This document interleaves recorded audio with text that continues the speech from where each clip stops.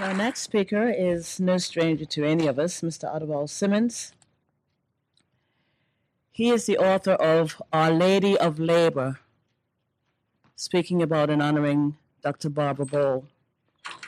Ottawell Simmons was an elected member of Bermuda's House of Assembly for more than 30 years and a former president of the Bermuda Industrial Union. He's also served as the Caribbean representative for the Geneva-based union organizations, the International Federation of Woodworkers, the IFBWW, and the International Union of Food and Allied Workers Associations, the IUF. He had his early education in Bermuda and then attended the American Institute for Free Labor Development in Washington, D.C., and later Ruskin College in Oxford, England, where he majored in sociology. Adi is best known throughout Bermuda and the Caribbean for his organizing and negotiating skills and the numerous landmark successes he achieved during his leadership of Bermuda's working class. He was a close associate of Dr. Barbara Ball for over 30 years, making him eminently qualified to provide this interesting account of Dr. Barbara Ball. Ladies and gentlemen, Mr. Ottawell Simmons.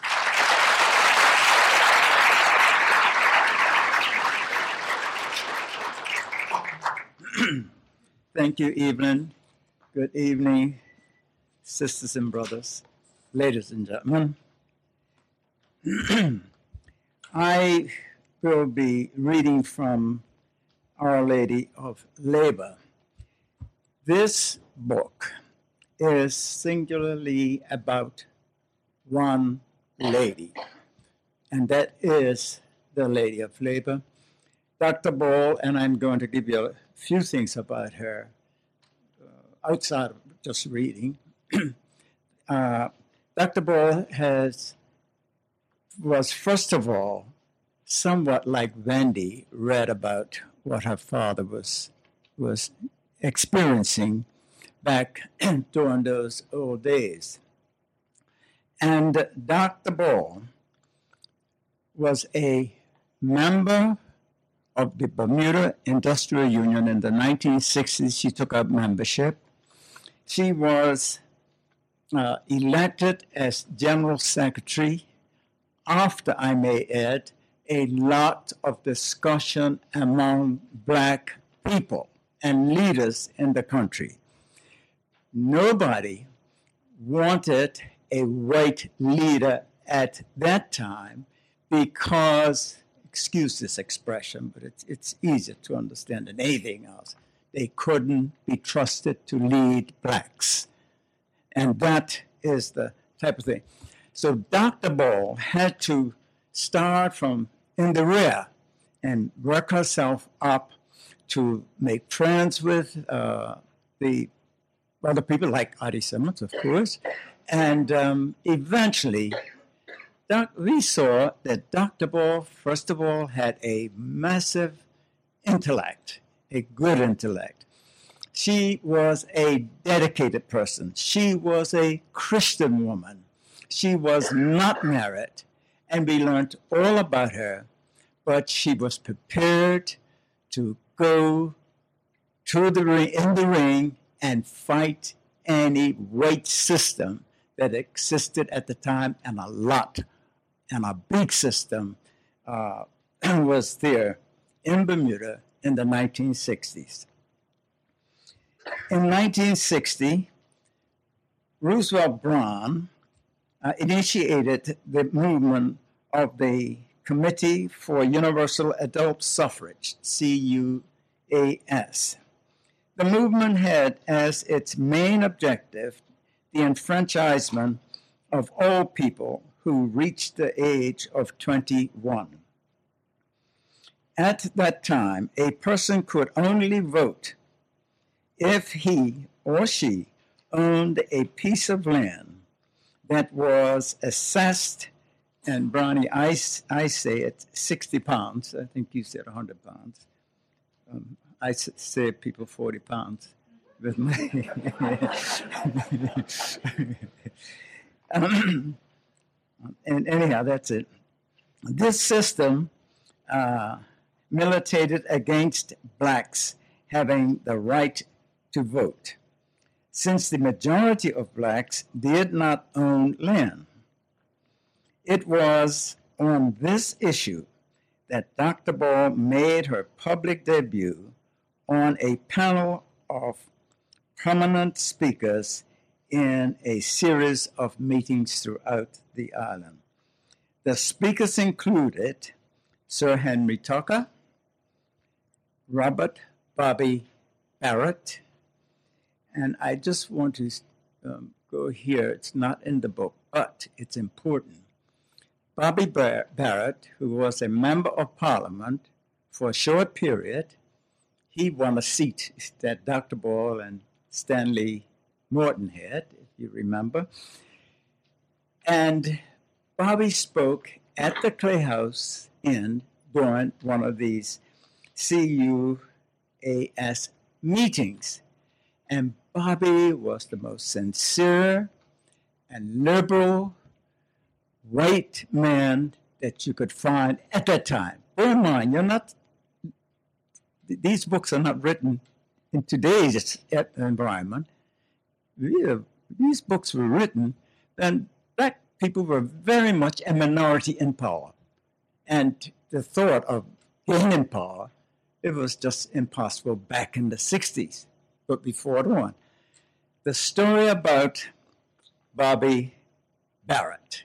If you know him, he's the nicest guy you want to know. The nicest. He's a good artist. And he was like me, I guess, mediocre politician. But Bobby says, we've got to integrate. This was his speech at Clay House Inn, the old Clay House Inn. He says, we've got to integrate. He says, but I must admit, if I saw my daughter walking up the pathway coming home and she was accompanied by a black man, I'm not so sure if I want to say I like that. And the house laughed at Bobby because they knew he was doing the best he can to make the point that even we, the most liberal white people, have problems with total integration. So that was Bobby. Other persons that were on those panels was Arnold Francis, John W. Swan, Mansfield Brock, and Walter N.H. Robinson. The group traveled throughout Bermuda, drawing large crowds on each occasion. Dr. Ball distinguished herself with her candid yet positive remarks. She spoke in favor of every citizen of Bermuda having the right to vote upon reaching the age of 21 and not having to own land.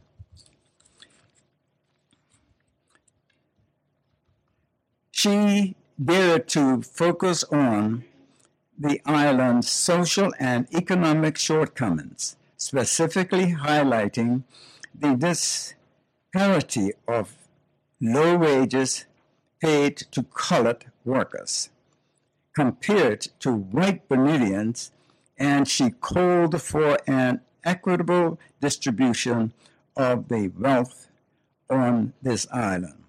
Dr. Ball asserted that Bermuda's claim to a vibrant economy was false because the wealth was concentrated in the hands of a white minority group of people, citizens. Up until this time, Dr. Ball's social interaction with blacks had been yet to be tested. She went to the girls' high school, which was segregated, and they never had a black student or teacher in that school during Dr. Ball's time. Her popularity with the black population grew in proportion to her increasing unpopularity with her white colleagues. Her speeches and her alignment with the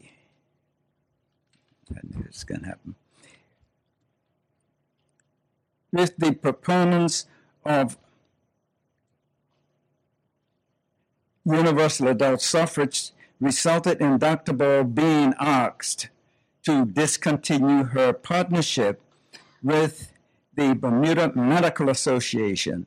It was in such instances as these, many more of which would follow, that the venerable doctor sought strength, not already. Anyhow, ladies and gentlemen, the period of 1960 was an interesting time for the Bermuda Industrial Union. There were no paid full-time officers, nor was there anyone with training or experience. And Dr. Ball came in at that time, and she spent some 2 years without pay working for an organization that was seen as a black organization. I just want to say that we have here in this book a photograph of some 25 people who attended a seminar back in the 1960s.